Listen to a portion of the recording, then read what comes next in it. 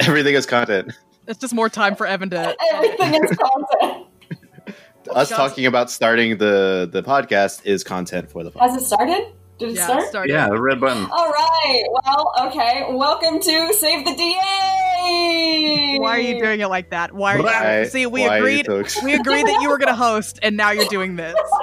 Okay, so for those of you who have been longtime listeners, first-time callers, this is a Q&A episode. We are taking fan-submitted questions from all of our social media accounts to throw at the players specifically. We have no Evan today, unfortunately. It's just going to be us. We'll introduce ourselves and which character we play. This is also a great time to shout out. Please follow us on all social medias. We are Save the D8 Pod on Insta and Twitter. So if you are not following us there, do that already. And Twitter. And Twitter. And Gmail, if you also want to email us. And yeah. email. Also, if you want to send us an email or a question or a prompt or whatever, you can also email us at saveth8pod@gmail. But wait, Monica, do we have a P.O. box? No. No, don't No, send, if you want to send us something, send it to me. Send it to Skylar. don't send me shit. I don't want anything from you. All right. Does everyone have some questions? Why don't I start us off actually with Sure. a question from Twitter. This question was sent in by @BastardDungeons. Love it. Nice. You love to see it. Yeah, very good name. Shout out to you, Ryan. That's a great Twitter name. Ryan wants to know, what is your favorite spell? Ooh. Time stop. Because literally nothing happens except for you until you affect somebody else. And I think that's a really OP wizard spell. Have you actually cast that in a game before? No, I was DMing and I had a guest spot who I forgot was a super high level wizard, and he looked at his spell list and he goes, "Oh, I cast Time Stop," and all of us were like, "Oh my god, I've never seen that cast before." So yeah, I vote Time Stop. Very OP, yes. We were just doing this, but I like the banishment. Just like it's just like, and they're gone. There's just something like anticlimactic and hilarious about it, where it's like they're just fucking, they're not here no more. Banishment is definitely the spell that I probably utilize the most across any class that can cast Banishment. It's so useful. It's really useful. In our home game that Skylar and I play, our DM was like, "Oh yeah, here's 2 really, really powerful creatures," and I was like, "Cool. That's a robot, so that doesn't have any charisma. That's a god now. That goes away," and it really fucked up his whole shit. And I just love doing it. It's terrible as a DM to have it happen to you, but it's very, very funny. Yes, that is true. Kendall, I think you're the last one. Go. Yeah, Well- as a player, I like this spell, which is Polymorph, because it's open so many creative ways, because you can cast it on yourself or your party members or the enemies. But as a DM, I hate it. Because a lot of the times it's like, I want to turn your giant monster into a squirrel. And then okay, now what? Well, DM's your greatest. giant monster's a squirrel. I guess he's a squirrel. All right, the squirrel's gonna bash his head into a rock to do 1 point of damage to himself to turn him back into a monster, I guess. But it's a really fun spell as a player, because you can do so many things with it. Yeah, my actual favorite spell, not the one I use the most. I definitely use Banishment the most, but my favorite spell is probably Disintegrate. I just gotta say Disintegrate. Gotta be, because I was like, Monica's gonna say Disintegrate. Well, here's a little known fact about me for this campaign. I fucking love necromancy spells. They're my favorite thing in the whole world. Hey, Monica, I hate to burst your bubble, but you bring it up literally every episode. Do I? You're like, I know that. That's necromancy. Because I just love those. Listen, I love necromancy. I love them. I've always every character that I have that's a spellcaster, minus this one because she's a warlock. She's not gonna be able to do shit. But pretty much every spellcaster I've ever created is on their way to becoming a lich. Because I just fucking love necromancy so much. Power word kill. Come on, amazing. It's a power vacuum, you know? Somebody's got to be the lich. It's someone's got to be the lich. It's my goal one day to end up being the BBEG of a game, but no one ever lets me do it. Hey, you do it for this one. Well, yeah. Honestly, I would believe that for top card. Me too. I have a sub question that's really going to show my hand, just because I think I've only guessed and have never heard it confirmed. BBEG is big bad evil guy, right? Yeah. Okay, great. Yes. Yeah. No, it's actually I knew it was the big bad, but I didn't know evil guy was the big bad evil guy. Yeah. Okay, great. Context. I'm a context detective officially. Make something up, but it's the big, beautiful, ethereal goddess. Ooh. Great. Let's move on to our next question. Why don't you give us that Insta question? Okay, so this comes from Nate Southcott, who has been with us since the very beginning and is a very active listener. Nate, yeah, love you so much. Nate asks us, what would you say makes a good dream or vision sequence for a warlock or cleric or paladin, someone who has a physical patron that they follow? Like, I guess cinematically is this question? Hey, Odie. Well, I guess the question for that is it like their coming to God moment, like the first time, or are we talking about generally like in a campaign? To like as a DM in a campaign or as a character building your character? It's the second part of that question. It says what makes them cool, interesting, and motivated in your game. It's like what's a good vision to motivate them through their story arc? Sure. Like the characters or the guy? The characters. The characters. What's a good way to motivate your character? Is that what it was? To give like a cleric or a warlock or a paladin visions. If you're trying to give them visions of something, like how do you do that without beating them over the head with it? How do you I see. Oh, as a DM for your characters. Yes. Okay. All right. Monica, I'm going to bring this up. Monica and I have another home game. We have like 800 home games. We play too much D&D. We do. We were just playing the other day, and we literally had dreams. And usually my expectations for when it comes to characters receiving visions or dreams, like literal dreams, you get one per play session. And you're like, okay, cool, we get to like hear about this character's arc and like what's happening, and we get a little bit of like a lore drop there. But Monica took like a handful of us and snatched us all up because we were all napping, and a lot of us had dreams that are kind of like pulling us in separate directions. But so I think literal dreams can be very useful because it is something that we as people are used to, kind of the immaterial sense of where you can go and where you can be and what can actually happen in this unreality. And so it's a familiar thing that we can make unfamiliar. And I think it's really telling for a character how their dream unfolds and how they react within the dream. And I think that's really cool. I really like, speaking of that same game, actually, I really enjoy giving characters visions that are not necessarily reliable or that are at odds with each other. I think that's interesting. But as for, I guess, as a player, as someone who plays clerics and paladins and warlocks a lot, just kind of the idea of introducing that person to...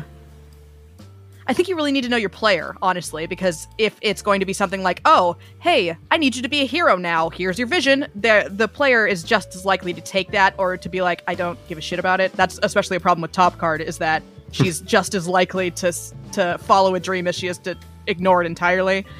So you really need to figure out what your player is wanting or what your player's relationship with their god is and tailor that pretty specifically, I think. Yeah, because Odd Thrill literally interacts with her god. You know, the Cat Lord comes down and physically mingles and fucks shit up. Yeah. So it's not a relationship that I've ever had as a player with a god, and I think that it's really interesting to be able to connect in a really like human way to my god. Kendall, as a longtime DM, any thoughts here? I mean, yeah, it's really important to talk to the player about what they want with their relationship with their god or patron or whatever, because you don't want to build a relationship that's like they don't like, and then they just don't want to be their class anymore, because they're like, my god's a dick. I don't want to have a dick god. I want a nice god. I'm like, oh, whoops. So it's important to know that and communicate that. But also, gods are really powerful things in a world where gods exist, and they invoke really powerful imagery and things that players can do. Like this is always a weird thing to think about. What in this world, gods exist, and that's so different from our world. It's like a completely different mindset. And so I feel like imagining what would gods do in a world where gods exist can take you to so many different types of places. Especially, when they're not all powerful and they have enemies and they have things that they need and they can be hurt and killed by people that want to go against them. And making them human and also in a way, not that they're just a big old god in the sky, that they can be hurt. Like one of my characters in my home game that I run is literally a warlock who worships the god of dreams, and so I have to literally give him dreams and give him power over dreams. Because there's that weird, random, vague-ass spell called Dreams in D&D where you can, like, control someone's dreams, maybe, and the effect is something. I've never seen anyone use that spell or even take it. He uses it all the time, and it's so vague that I'm just like, okay, describe what you do in their dream. Describe what their dream is. And because he wants that. He wants to, like, be a dream guy and, like, manipulate dreams. And so I kind of just let it give more power to the player in that kind of aspect of like, okay, we wake up, you're talking to your dream god. What's your dream like? And he's really into it, like, because he's like, I think it's inspired by the Neil Gaiman Sandman. Neil Gaiman Sandman. Oh, sure. Oh, yeah. So he's like super into like describing this like weird dream shit. I'm like, yeah, let's work for me. And you're real into it. So sometimes, giving power over to players like that is good as well. Yeah. It's like, okay, what do you want this god interaction to be? Describe it for me. Yeah, absolutely. That could be nice too sometimes. Yeah, and honestly, that again, you have to check in with your players. Like as clerics or paladins, I didn't play like zealots because of the exact same reason. Like, what kind of world is it that these gods exist? Why wouldn't people be obsessed with that? People are obsessed with it now, and we don't have proof of it. Like, in that world, what is that like? And what is being an atheist like? Whatever. But, like, the difference between Top Card, who's like, yeah, no, my god doesn't fucking talk to me. In fact, Top Card is getting visions not from her patron. She's getting visions from, like, another guy who also worships her patron. That's a totally different relationship from, for instance, Equinox, who was the cleric, the Tempest cleric I played in our one shot. Check out our Patreon for for our in-universe one-shots. Like Equinox considers herself a messenger of God. You know, that's a totally different relationship. So your visions for them have to be completely two different things. Yeah, and that's why I really wanted to play around with. Well, I guess we're going into the creation of characters, but why I really wanted to create Kangor, because I wanted to play around with someone who's really, really trying to connect with a god, but like is really bad at it, and like may not be worthy of that connection. God, I would love to run into like an actual like Eldath person, because the fact that like Kangor interprets like wind and stuff, I would love for us to just meet an Eldath person who's like, oh yeah, no, she comes and speaks to me all the time. What do you mean? Well, so I think we do have 2 instances of that in the show. I think Kangor meets a actual paladin of Eldath at the Eldath Temple in Rax. It was a priest. There wasn't There was a paladin in training. Oh, yeah, in paladin in training. training. Yeah. But also the Cat Lord has met Eldath, and we've met the Cat Lord. That's So he Yeah. says. God's I mean, Cat Lord says that she's really good at arm wrestling, which is very funny. So. But the fact that putting in faith, like what does faith mean in this world when there is concrete evidence? Like what does that mean? right. And what? Well, we talked go about ahead. that with Craggle. I don't even remember if this was Top Card yelling at Craggle or me specifically yelling at Robert. What does it mean that you don't believe in gods in a world where gods canonically exist? What does that mean? What does that look like?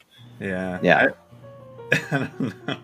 But Robert, like, have you ever played a faith character? No, definitely not. I mean, yeah, this question's like super like over my head, Robert's head. Like, this is very in the weeds for me. But like, yeah, and I mean, I guess I didn't when I made Craggle, I didn't like think of it as like the gods do exist in this world, like with irrefutable proof, right? And so I don't know. I think his whole deal is that like his life has been hard and no one's been looking out for him, so why would he bother worshiping somebody, right? Like, Yeah. and that's kind of where what I wanted to do with him specifically. But yeah, I don't know, maybe I should do a faith one just to take it for Try it It's out. fun. take It's fun. religion I for a love spin. I love Give playing religion a faith-based spin. characters. Okay, do we want to move on to our next question? Does anyone else have anything about that? unless we want to discuss faith some more, and like the I mean- concept of faith. Okay, let's move on. Next question for the Q&A. All right. This is from Alex765. They sent us an email. What is your most favorite class, and what is your most hated class? Ooh, Ooh. that's a good one. That's a good one. I really liked in the Dragon Island one shot we did. Man, I loved playing as a monk. That was super fun. Monks Monks- are so OP. I think monks and clerics are some of my favorite classes to play, but I played my first barbarian for your Pugmire one shot, Kendall. If you guys haven't Check out our Patreon. if you guys haven't heard about it, we have a Pugmire one shot on our Patreon where we're all playing as dogs. And I was playing Marty Doberman, Oh my who was a god. barbarian. Maddie, I remember that. Marty Oh, Marty. Doberman. Man, I love That was such a fun time. I love that. It really just wanna was. It's very good. As I didn't play in that game, but did listen to it on Patreon. Fucking fun as shit. I loved it. So good. Well, that was my first time God, playing as a barbarian, and I fell in love with the barbarian class. There's so much you can do, and I've never played a smash 'em up character. I've never played like a fighter or anything like that. And as a strictly like magic, strictly caster player, switching to a bash 'em up was amazing. I love barbarians. Yeah, I take barbarians or warriors too because I'm a DM, so I usually like dabble in like all of the classes for like NPCs for my characters, and so there's a lot going on in my mind. And so when what I enjoy playing the most is just like, yeah, fuck it, run up and hit him, run up and hit him. I'm so tanky. Fuck you. fuck all your tactic shit. I'm just getting you. And that's what I really like as a player, because it's like I don't know, freeing, I guess, to just do that. Because as a DM, I try to make all my villains at least a little bit tactical in how they operate. So it's just it's playing out something that I really enjoy, which is being buff, also fantasy. On the complete opposite end of that, I fucking love wizards. Wizards are my absolute favorite. I love that there's too many spells. I love that I'm just like I'm looking up spells every 10 seconds. I've got 80 million tabs on my handbook. I actually, for Christmas, my partner, he bought me a spell book that I can put my little spell cards in, and it's super, super useful. But I love the utility of wizards. I love that they can do like a ton of damage, or that they can aid everyone else. I also love that they're paper. I love that they get hit once and they're dead. That's awesome to me. I love that kind of danger in my life. But also just the organization that it requires. I loved Pathfinder too. Like, I just love being in my fucking shit, but I hated the math of Pathfinder. So wizard is the closest you can get to that. Most hated class. Yeah, it's wizard for me, for sure. Yeah, it's just too much shit. Like, I got to deal with that as a DM, and I'm like, I don't want to deal with all this magic. No, God, I would never play a wizard bullshit. NPC if I had the fucking choice. That's a nightmare. I've already got too many things going on. I can't fucking focus on a wizard. If I'm gonna be honest, I think Druid is my most hated class. I think they're fucking boring. I think they can be cool. I've seen people play really cool Druids, but I've tried to build Druids, and I fucking hate it. Building a Druid sucks. That's too many spells. The fact that you have to change your spells every day and is annoying. Druids can do like everything, which is crazy. It's too much. Well, that's the thing, is that it's too much, is that they can be anything. They can be a tank, they can be utility, which is great, but also a pain. My player just learned that she's the best tank in my home game, because she can turn into two animals that have the most health. And I'm like, wait, I can be a tank? And I'm like, oh god. Yeah. Great. Yes, you just extended every fight. Every fight for 10 turns. Yeah. Yeah. I don't know what I have the least experience with like spellcasting classes, so like I'm just daunted by the amount of reference material. You have to open a book. Yeah. Oh shit. I mean, even just like fucking Kraggle's like 6 feats is already like, I forget about all of it all the time. Like, That's true. I honestly, there's like a handful of classes I haven't played yet. I've never played a bard, just because I've never played a game where that was just more often than not, I find myself like filling the slot that no one else wants to do, because I have no problem. Like, in this game, actually, I was like, before anyone else picks something, I'm like, I'm being a warlock, fuck you guys, because I had never played it before and I wanted to try it. But normally I end up playing clerics or paladins or fighters or whatever. I can't fucking stand rangers, because I think they're such a useless class. I don't early on, maybe, they can hold their weight, but like as spellcasters and stuff move up, they're totally out of their league. Yeah. You have to have a very kind DM that's going to throw you a lot of wiggle space and items and things like that to make for you to be any sort of contender in a fight at all. Yeah. I do feel that way about fighters also, is that fighters also, as spellcasters get stronger, because spellcasters grow exponentially and martial classes kind of just grow linearly, which is it's hard at higher levels. Fortunately, most D&D games never get to higher levels, so you don't have to worry about it, but just a lot of the martial classes, like the most basic martial classes, barbarians, I think, are the only ones that are worth their salt at higher levels. Well, I think you have to have magic items to balance that stuff out, like a +3 magic sword on a fighter. Oh, absolutely. Compared to a wizard, it's more consistent.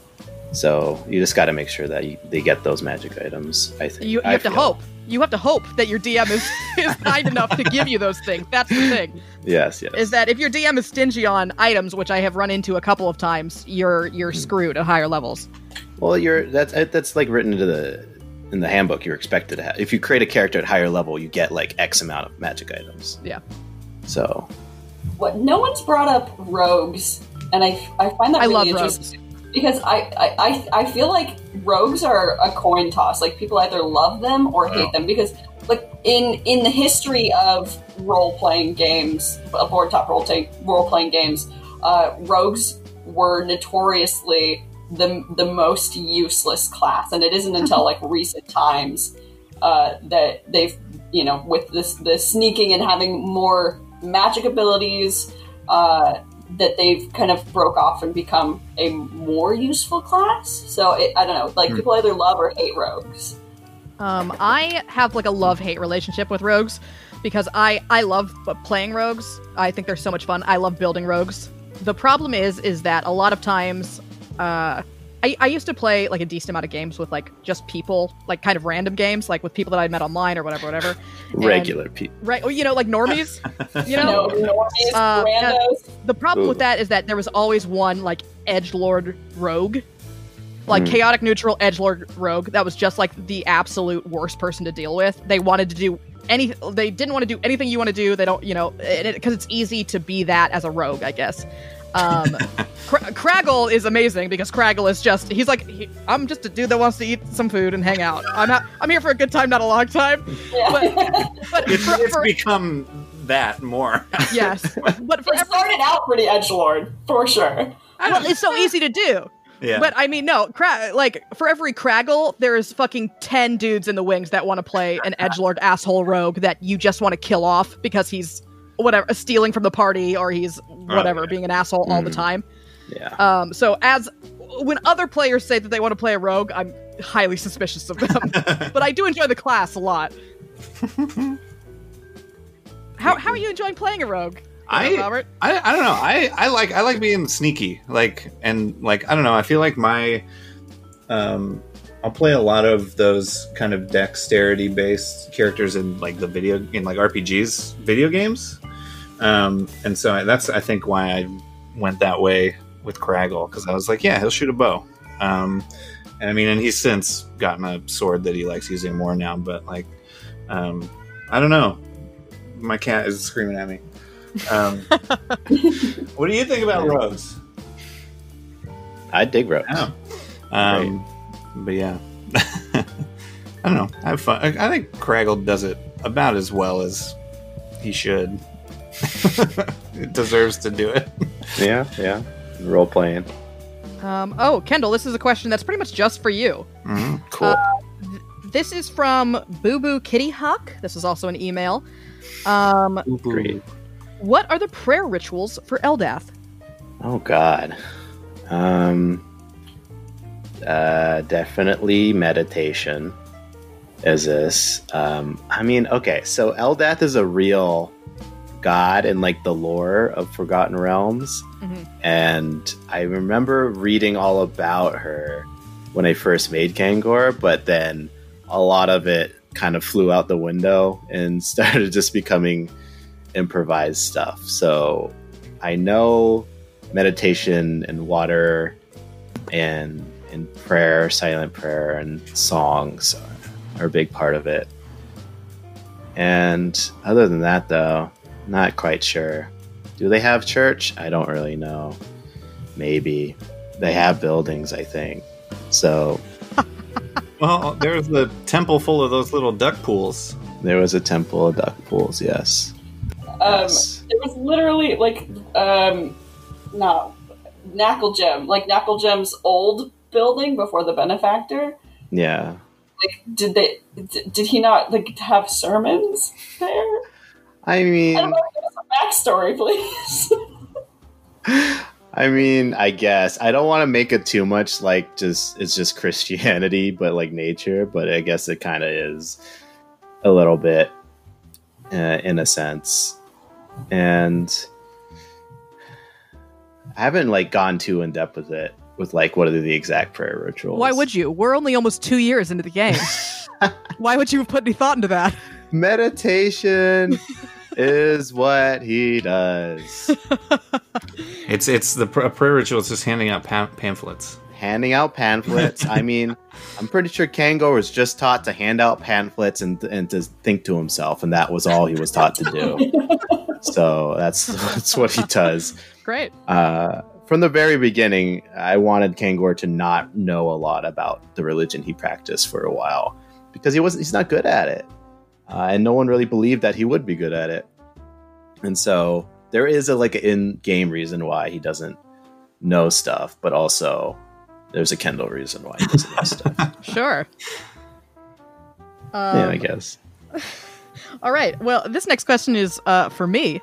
It's direct. Would you like me to read it to you? Yes. This question is from Evan the DM. I love the way he wrote it too. Like it wasn't. Yeah, like he was trying to hide that it was him, but it was him. The question says, I like, this is all capitals, by the way. Not like all caps, but like every word is capitalized. So it's like a title. I love it. Camel case.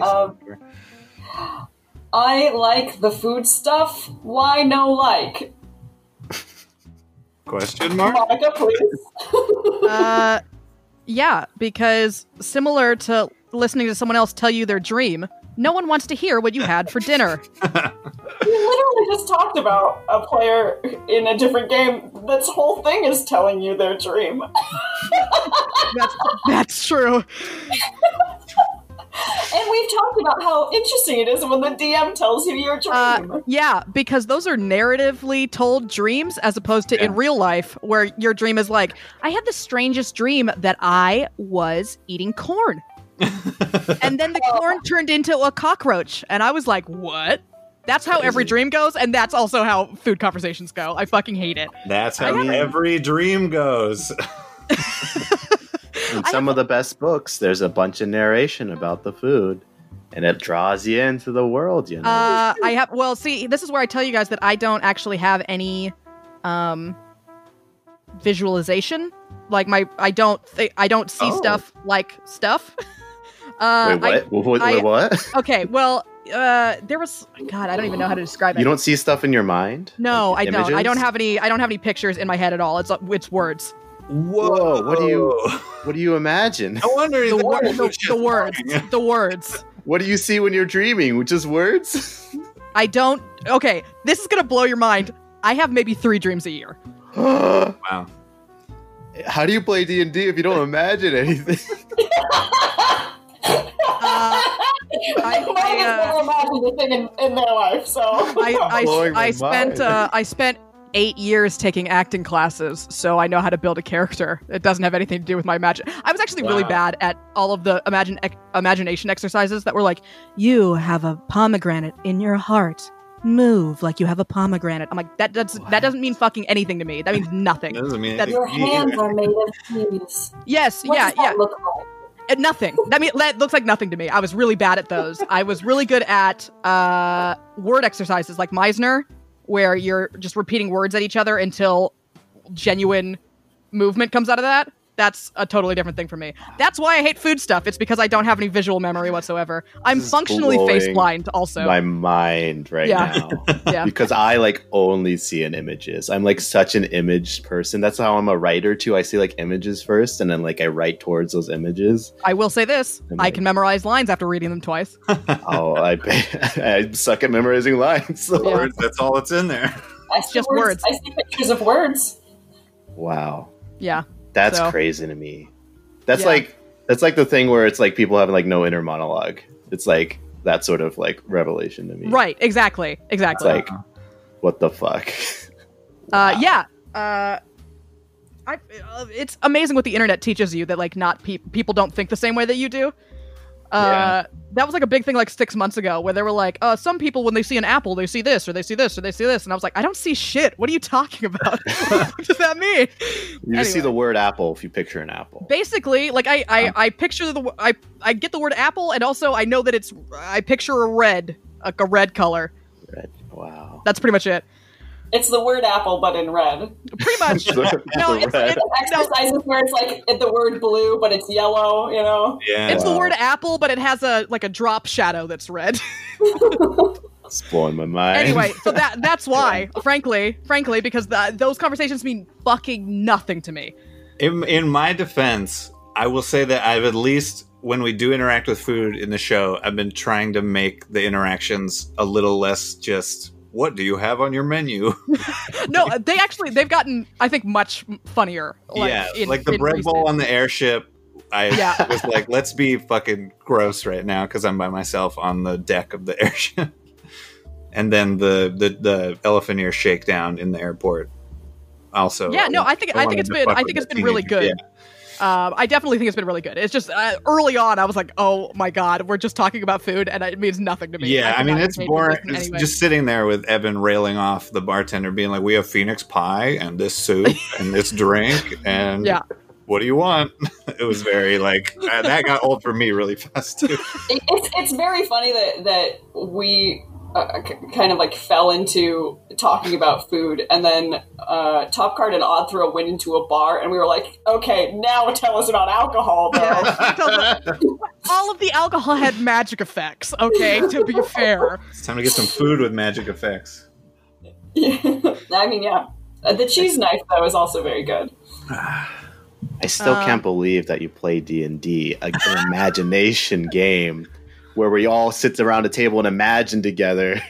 Because I literally play inward out instead of the other way around. Inward out. I've built the character so like deeply in myself, in like what my reactions to shit is that comes from that's all character training. Though I play D&D like as an actor, not as a storyteller. Really. You're just acting. Wow. That's why I don't like DMing that much, to be honest, is because I have a really hard time describing locations to people because I can't help them visualize very well. So, like, I have to do so much prep to DM. So, like, our combat without a game mat must be like a fucking nightmare then. Like, it has always been a nightmare. Yeah, it's hard enough for like those of us that can visualize the shit, and we're just it's been 2 years of a nightmare without a game mat. So Evan, where are we? That's why it's like 20 feet wide. No, it's like 100 feet wide. What are you talking about? If you go back and listen to the podcast, Evan and I get into more fights during combat than any other time because I don't fucking understand what he's saying ever. Because my brain does not fucking take in information that way. Okay. Yes, I understand that much more now. Even though I did already understand it while we were playing. Wow. Yeah. Man. That's crazy. Anyway, don't talk about food anymore. No, it's fine. You have to be very creative. Is what I'm hearing. Yeah. Or throw some magic in there. Magic food. On Evan. It's true. We got to pass that along to Evan. Well, hey, Evan, you're editing this right now. Write down the note, magic food. Okay, next question is just says power gaming over roleplay? I don't know. What is I don't know. I don't know what that means. Okay, so power gaming is basically it's maxing your stats. It's playing your character. You're playing a Dragonborn paladin with certain stats, so that you are the most maxed you could possibly be. The best all of your one stats of those you can be. Correct. Yeah. I mean, to answer there's the question, video games. I'll say no. I think you should build the character as the character.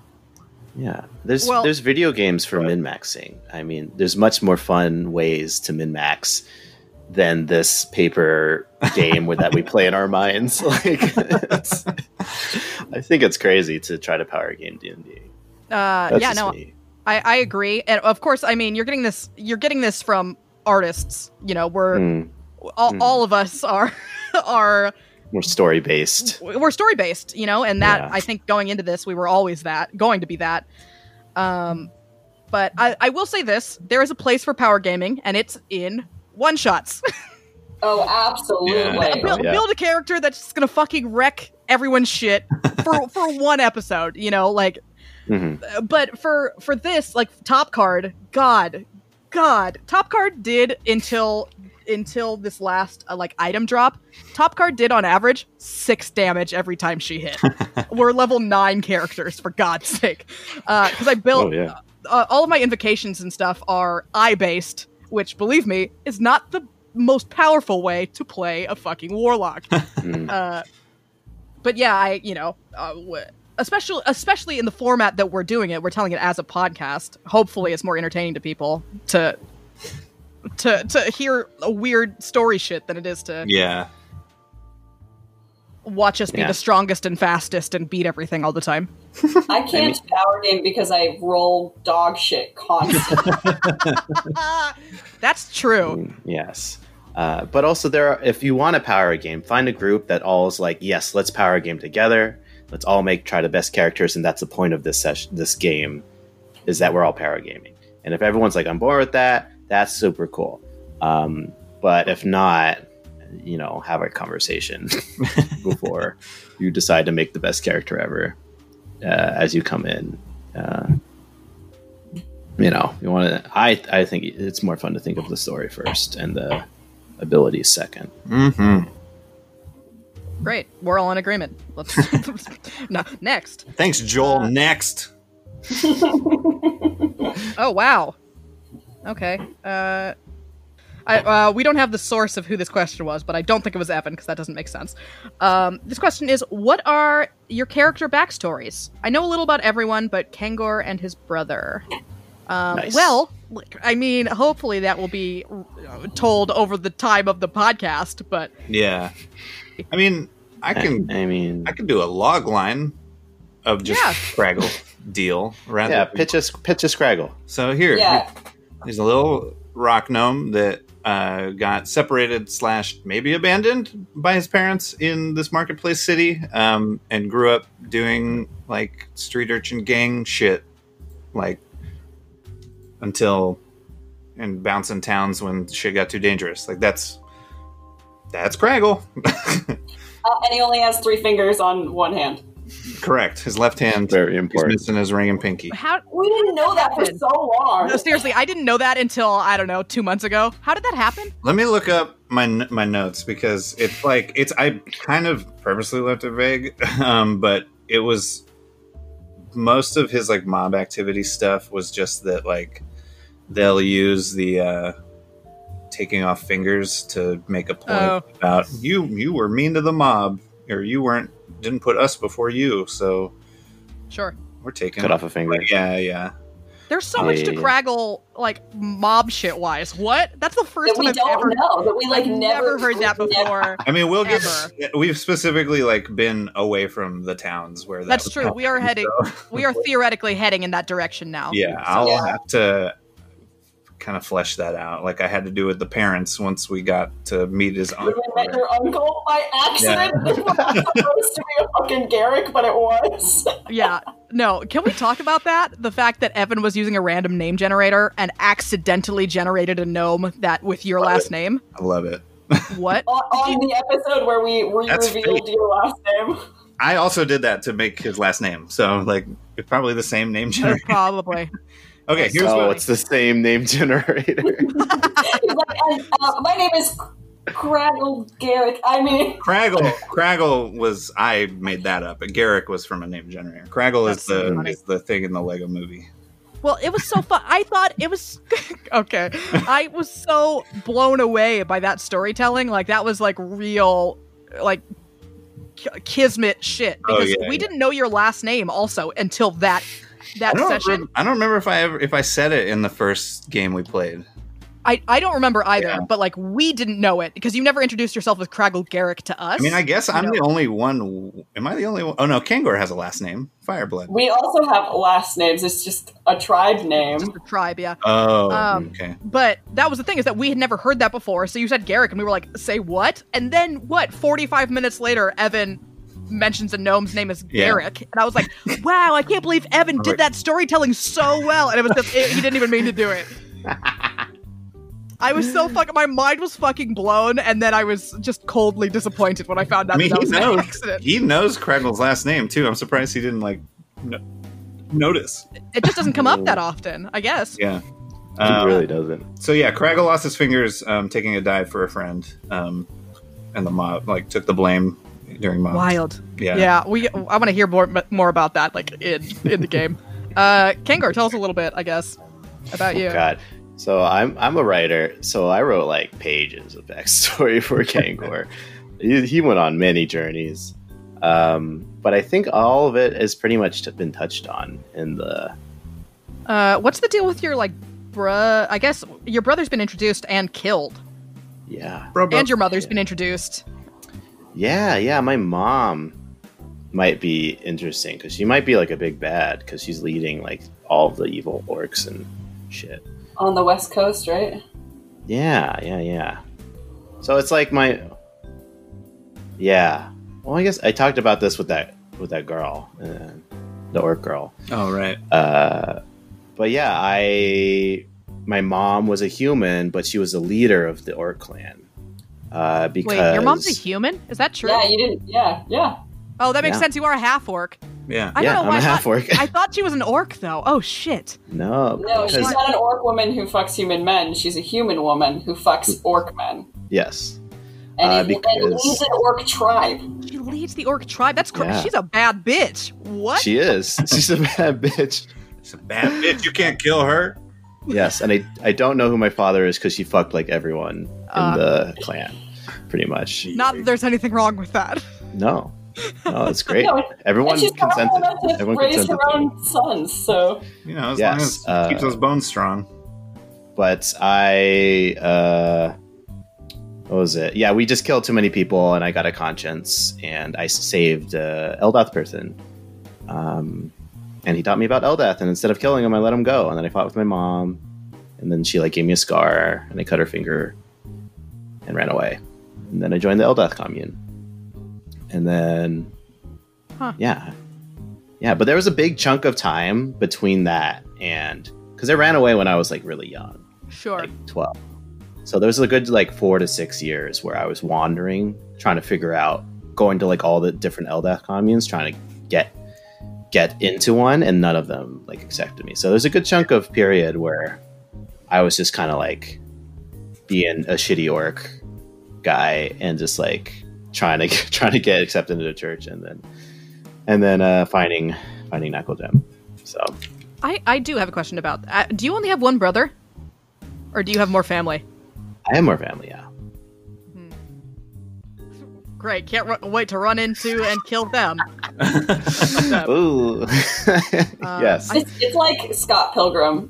We're gonna keep running to your. Yes, your I have seven siblings, and they all hate me. I feel like we've touched on so much of Top Card and Odd Thrill. I feel After like going because, through Rax, yeah. Well, Yeah. I think especially at the beginning because we are two players who know most of each other's backstories, that we talked about it right off the bat. I can think of when the first time that we split the party and it was just Top Card and Odd Thrill fighting McMiniman, and we almost died and we yelled at each other on a boat. We revealed so much backstory. That's true. Yeah. I basically laid whatever episode that was the 5th episode, and I just absolutely laid out my overarching long-term goal. I was no, I'm here you go. This is what I want. Welcome to another 2 years of listening to me talk about this one goal. I think there's one backstory thing that hasn't been revealed in game, one major thing, and Shane Rory kept bringing it up. He kept wanting to make me say it, and I refused to say it. But that's definitely going to come up. The whole Rory, Top Card, Odd Thrill, love triangle happening there. Mm-hmm. That still has some drama yet to come. But really, there's so much. Exactly, it's easier for us because again we've known each other. Our characters have known each other the whole time, and we play fucking 8 million D&D games with each other. We know how to communicate with each other in a way that gets that out quickly, I guess. But I think one thing, at least for me, I might have missed it, that's still a little bit vague, is how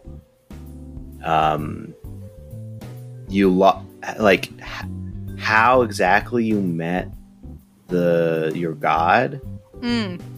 Yeah, I think we talked about it maybe a little bit when Rory showed, and Right. maybe a little bit between me and Oddthrill at the beginning.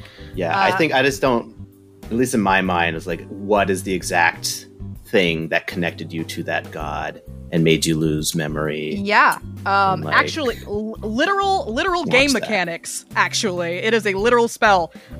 So what happened there was that Topcard and Oddthrill were both raised to worship the Cat Lord, and the Cat Lord came to Oddthrill really, really young, and did not answer Topcard at all. And Topcard was insanely jealous of that, and decided, with the help of Rory, to do a cleric ritual. What the fuck is the name of this spell? I'm looking it up. Summon Squid God. Yeah, well, it is... God, what is the name of this fucking spell? Anyway, it is a literal ritual to summon a celestial. So Topcard and Rory set up this ritual together, and something went wrong. Instead of summoning the Cat Lord, what actually happened was that a rift in space was opened instead. And Topcard saw, in this rift of time and space, in the madness beyond the universe, saw the Great Old One. Oh, interesting. Wow. I don't think I knew that. I don't think you revealed that in the game. No, that's new. I feel like you have, though. I don't know. I think you always dance around that. Saying that specific thing. I feel like, well, because Topcard doesn't see it that way. Topcard doesn't have the words to articulate that, I guess, because really the story of Topcard is that she was a teenager who experienced a huge trauma that ruined her life, and it's really kind of her dealing with that trauma, but also her thinking that it was the best thing that ever happened to her. But yeah, basically what happened is that it's driving me crazy. I'm gonna be fucking looking for it during the next time I'm not talking. I'm gonna be looking for this fucking spell, because it is a legitimate spell that we were trying to do. And, sometimes when you try to cast a spell that is a much higher level than you, it goes awry. It's like dialing a 6 instead of an 8, Yeah, exactly. So yeah, wrong number. Saw the Great Old One. And yeah. Wrong number, Buddhist. And flayed her mind open, basically. And she became what she is now. Actually, she was a rogue, which is why the character is built so rogue heavy, really dex heavy and all that thing. There's going to be, sometime in the future, there's going to be a level 1 one-shot with Topcard and Oddthrill that Evan's been talking about. And Topcard, stats are flipped. Intelligence of 18 and charisma of 9. Oh, you got dumb. Yeah. Yeah, that's literally... All the brain juice happened. has been drained. Yeah. When she saw that was the pact really that she made with the Old One, is she gave away her life. She gave her all of her memories and everything. She gave all of that for power. Ah, that's fascinating. Yeah. Cool. Yeah. So that is that. I'm excited to do that one shot to see like the how the dynamic between Topcard and Oddthrill. Yeah, it's like, what are we like without trauma? Yeah. What do you like before trauma? This is Are they just happy? This is just no problems. This is literally a 5 years previous Meisner exercise. That's literally what that is. 5 years ago. Okay. Great. I think that is a lot. Okay. Next is... How much time are we at? This is the last question, right? Yeah, we got the last question. Yeah, this is the last question. Perfect. Hey, look at us. We nailed it. Okay. This question is at Niveldoog. They say, I want a DM, but I'm scared that I won't be good as Matt Mercer. As that is who my friends all say I should try to be like. How can I make a good story that my friends will like? Well, I'm step in right there. Matthew Mercer has been a actor and storyteller for his entire life, basically. Matt Mercer has been DMing since he was 13, and he's 33.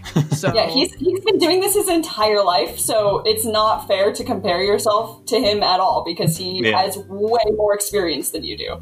And it's also his job. It's his job, also. It is literally his job. That's why he's making the big money to do that. Yeah. But also, that style is not the be-all, end-all style. No. There's so many like really, really good professional DMs out there, and none of them sound like Matt Mercer. I personally am really enjoying Dimension 20 right now, which is the College Humor people. Yeah, Brendan Lee Mulligan. He is absolutely nothing like that. That is a completely different form of D&D. You wouldn't even know that was a game. Hot take. I like him better. Honestly, he's much funnier. I think that is a much better. He's better at improv for sure. He's better at improv. He really is. Matt is really great. He is a great world builder. He is a world builder in a way that like hardly anyone can compete with. But Brendan Lee Mulligan comes up with shit off the top of his head that like and all of that is practice. You know your friends. You know your friends better than anyone else does. You are the person that can tailor shit to them. Like Matt Mercer is not going to tailor a game that they're going to like as much as you are capable of. Yeah, tailor to your players for sure. And every GM's different, just like every writer is different. Every storyteller is different. And if you try to copy someone, it's just like if a writer tries to copy another writer, it never feels natural. So, have a conversation with your players about what game they want and how you can tailor that game to them. And I've been doing it since I was in college, so like 8-ish years, and I'm still learning stuff. Even though I've been doing a game like every week, every other week, I'm learning. I'm still learning things that I'm like, oh, I could have done that better, for sure. So it's practice. It's knowing your friends. It's knowing what your players want. It's knowing what's going to be fun and how to get there. I just recently DM'd for the first time ever. I was so scared. Oh yeah, it was fun. Go check out our Patreon. Check out our Patreon. It's it's a really fun game. We had a great time. It's called The Star Drake. It's a Scum and Villainy RPG, which is basically Star Wars meets Firefly. So it's just space cowboys. But I was like shitting my pants scared. And I was like crying and anxious because I was afraid that it was gonna be bad and that I wasn't prepared enough. And then we did it. You just do it. And you're like, oh, right, these are my friends, and we are just having fun. Oh, right. You made up the entire final fight, so... I made up basically all of it. The only thing that I had was the opening scene and the opening monologue, and that was it. And like a basic idea of where we wanted to go. Yeah. That's good. Oh, that's good. So just do it. Just fucking do it. Get over yourself and just do it. Yeah, and it's also a game. It's a game. It'll be fun. And if it stops becoming fun, don't take it personal if people want to, play something else. It's very rare to find a game that lasts like 10 years because that's with very specific people, specific circumstances. Also, and I suggest this with everything, with writing, with podcasting, with DMing, take in as much content as you can. Listen to everything you can, so that way you know what kind of style works, what doesn't work, what you like, what other people like. Watch Critical Role. Great, but don't just watch Critical Role. That is not going to teach you how to DM. Watch Dimension 20. Listen to whatever, The Adventure Zone. Join the party. Dungeons and Daddies. Listen to any of that shit. There's so many. There's literally thousands, probably. There are. Yeah. There's literally millions of hours of content of Dungeons and Dragons that if you don't feel confident just stepping out and doing it now, listen to other people do it. That is part of practicing. That is going to help you. Yeah, and like take notes too. If you listen to Critical Role, just be like, oh, that was a really smart thing that he did there. I wonder how he did that. Or like, oh, I didn't like that. That didn't seem fun, and that delayed the game quite a while. And just like write it down and like take note and like observe.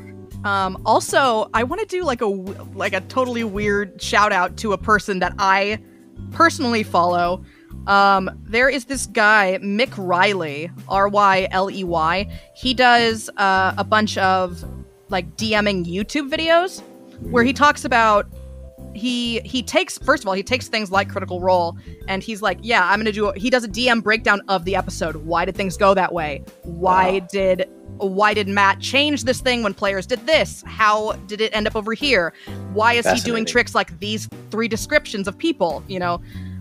It's really great. I highly recommend it to everyone. It's really, really interesting. That's interesting, actually. He just did like a little short episode that was like what you want on your DM screen. Because like, here's what the standard DM screen is, but what is more helpful to you personally and to your session and da-da-da-da-da. Look this guy up. I'm serious. Mick Riley. He also has a Patreon that I've subscribed to. Skylar's jaw on the floor.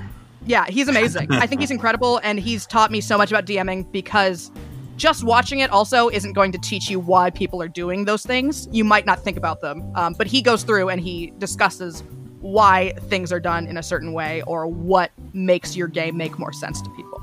That's absolutely incredible. I think like the biggest roadblock that I came into was like, how am I supposed to know? How do you prep? Yeah. That was the biggest thing. I was like, I want to prep, but I don't know what I'm supposed to be prepping or how I'm supposed to be doing it. And all I have is the very little D&D content that I have absorbed and the games that I play with my friends, and so I just didn't know how to prep. Yeah, it's daunting. It really is. So yeah, I suggest checking out Mick Riley. I think he's really, really cool. But also, just fucking do it. Just do it, and then you'll realize, oh shit, this is the thing that I didn't prep. This is what I need to work on. Whatever. Yeah, you got to do it to really know, and everyone preps differently too. Like, yeah, there are a lot, and watch. There's so many YouTubers that also talk about this stuff. So just watch any YouTuber talk about it, and you'll get at least things that you might want to try or things that you might not. Yeah. Great. Can I ask one final question for all of us? Yeah. For me personally, I want to know what your favorite moment of like when you first started playing D, like your like the moment that you realized that this was fun and that you wanted to keep doing it. Do you know what I mean? Yeah. I mean, I think I know mine. The first time I ever played just a tabletop role-playing game was this like in Star Wars world variant. And it was like over a winter break. It was like we were just sitting down with some buddies to play this one time. So it was pretty low stakes. And our friend Anthony, I don't think he's ever played D&D. He hadn't played D&D before, which a bunch of us were new. And I don't think he's ever played since. He rolled a critical fail when he was climbing a palm tree and like just took a dump on his ass and I think got injured too. And it was just like one of the fucking funniest things, the way our buddy Steven described it, that like it was just like I hadn't fully bought into like how entertaining playing this like on this tabletop and pen and paper, right, was gonna be until like that moment where like, you know, everything just went the opposite the way we wanted it to go. And I mean, and that's something that I just like, the unpredictability of the game, really, and just kind of and just the gaming in general is just like, it's just to have fun. And you know, I feel fortunate that I've played with mostly people that don't take it too seriously and like allow for the fun stuff. So I mean, that's why I like it, is just like, I don't know, when shit hits the fan, like usually it can be fun too still.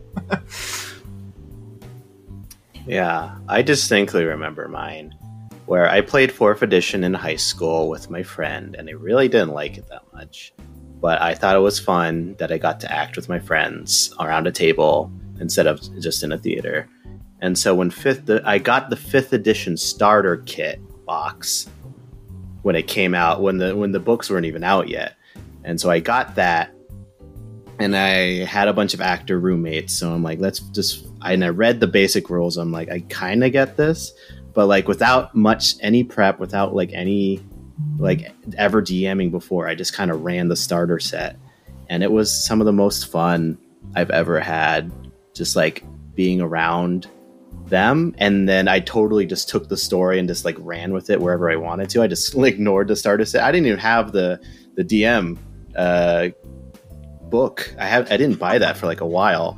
I just kind of made up some of the more specific rules that they needed. But I had a blast just like making shit up, and and like I'm pretty sure we played it super wrong. But that was so fun. And I guess there's this one distinct memory of like they were fighting in an arena and they were surrounded by sharks.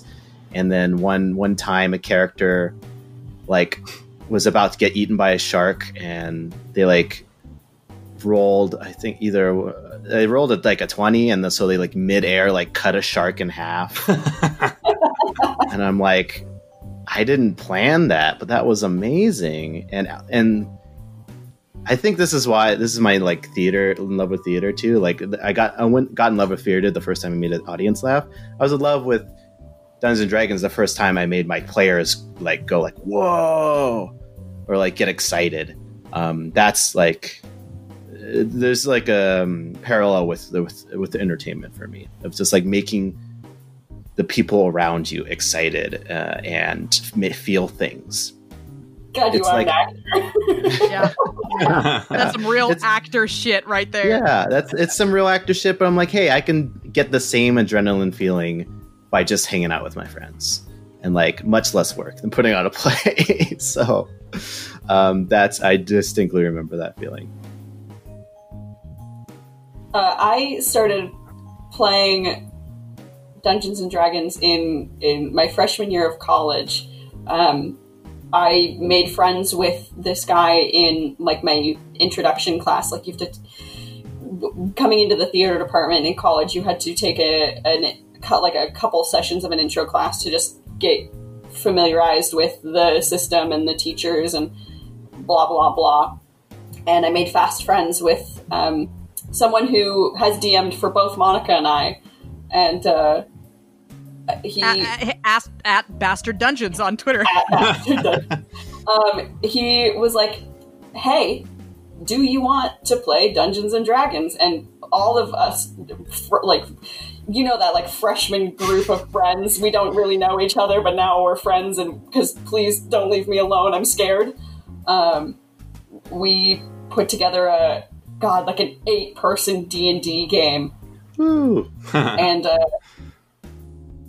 I built a really shitty cleric, and at Bastard Dungeons ran with everybody's character builds, even though they were garbage because we're brand new players, and turned them into like the most beautiful story I have ever experienced in my entire life. And I got really lucky, and I had an amazing first DM, and I'm the complete opposite of Monica. I visualize everything. I can see this, like the stories that we have told, and like the stories that I've played in all of my sessions in very, very detailed memories, and that's how I remember them. And I always think back to like getting our powers in that first D&D campaign, and the group whittled down to like 5 people, and he turned us into like Captain Planet. Yes. And I just remember that I ended up being Hart because I was a cleric, and we had a rogue. I don't remember what he was, but he got turned giant. He got enlarged, and he threw me at a beholder. And because I was the embodiment of light and heart and humanity, that I landed starfished on this beholder and just melted into it like jelly. And that's my favorite memory of D&D ever. And I will never forget that. And now, like, that's what I that's what makes me excited to play, was this stupid, random thing that happened. And I'll just never forget it. It's funny that you mention at Bastard Dungeons. Amazing DM! Amazing DM. I actually was consuming Dungeons and Dragons content for a way longer time than I ever played it. I started playing, 4 years ago, but I was reading the Dragonlance books and the fucking Drizzt Do'Urden books, like all of that shit. I read all of those as a kid. I was obsessed with Dungeons and Dragons stories. My whole life. Before I even knew that they were, Forgotten Realms or they were whatever. Before I knew they were what Dragonlance meant, I read all of those stories. And I got into Critical Role at probably the worst year of my life was the time that was when I got into Critical Role, and that was the story that I needed at the time. And I knew watching that show that I had to play Dungeons and Dragons, and I had to, I finally had to do it. I had turned down so many games. I turned down, in fact, that game that Skylar was invited to, because I hate improv. I hated improv classes. I was not any good at it, and I have no fucking visual memory. So I was like, this is a terrible game for me. I wouldn't be any good at it. I'll just enjoy it from afar. But, yeah, I guess Critical Role was the thing that told me, I was like, I have to fucking play this game. I have to play this game. And the very first game I played, wasn't actually D&D, it was Pathfinder. And I played it with at Bastard Dungeons, and they started out the game with, great, you walk into an inn, it's called the Golden Shower, and my other party member wanted to fuck the Eagle Aarakocra bartender, and I was like, yeah, I can't stop doing this. This is it forever. I have to keep doing this for the rest of my life. So, that game, actually, we played that game for 2 years, and we are getting together this week to play a wrap-up finale game of that game. I couldn't be happier. Those never happen. No, it never happens, and it is actually happening. And hey, at Bastard Dungeons, you're great. You're great. It's the reason that I kept playing this game, and it's the reason I will continue to play this game. I'll never do better than that first hit of D&D. Always chasing that dragon, if you will. Always chasing that Eagle Aarakocra bartender. So, great. Okay, that's all the questions. We actually ran a little long. That's all right too. Woo! But thank you guys for sending in. That. Yeah. Hopefully hopefully Evan will do something great with this. Thank you everyone to everyone who sent in fan questions.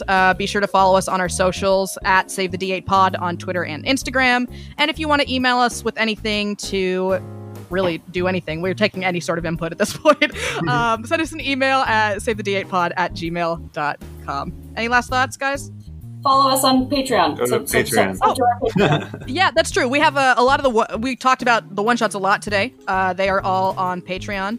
And yeah, you get a ton of content. You get a ton of There's a lot of one-shots stuff on there now, yeah. There's a lot of stuff on there. So We've done so many one-shots. It's very good. It's like Yeah. there's 6 or 7 of them right now. if quarantine's getting you down and you just can't get enough content in your head, boy, do we have the content for you. They've all been really fun, too, with the Pugmire one-shot and Skylar's Space Pirate one-shot. Yeah. And Kendall's yeah. the dragon one was a lot of fun, too. Yeah, Kendall's Dragon one. All of them have been really fun. We did a level 21 shot in universe, which is going to come up again. We're going to run into those characters, guaranteed. All right. Cannot wait to have our fucking shit ruined by my min-maxed I forgot cleric. about that. Jesus. So yeah, be sure to check that out at our Patreon at Save the D8. At Save the D8, just /Save the D8. Yeah. I think and it's subscribe. It should be Hit that pod. bell. I think it's at Save the D8 Yeah. pod also. So Google Save the D8 Patreon. You'll find us. Yep. Yeah. Use your Twitch Prime subscription. Yeah. Thanks, folks, for Good questions. for listening, for sending us the questions, and sorry that you didn't get a regular episode this week. I assume that is what's happening here, but we will return soon. Blame Xfinity. So that's who's to blame. Xfinity! The bane of D&D.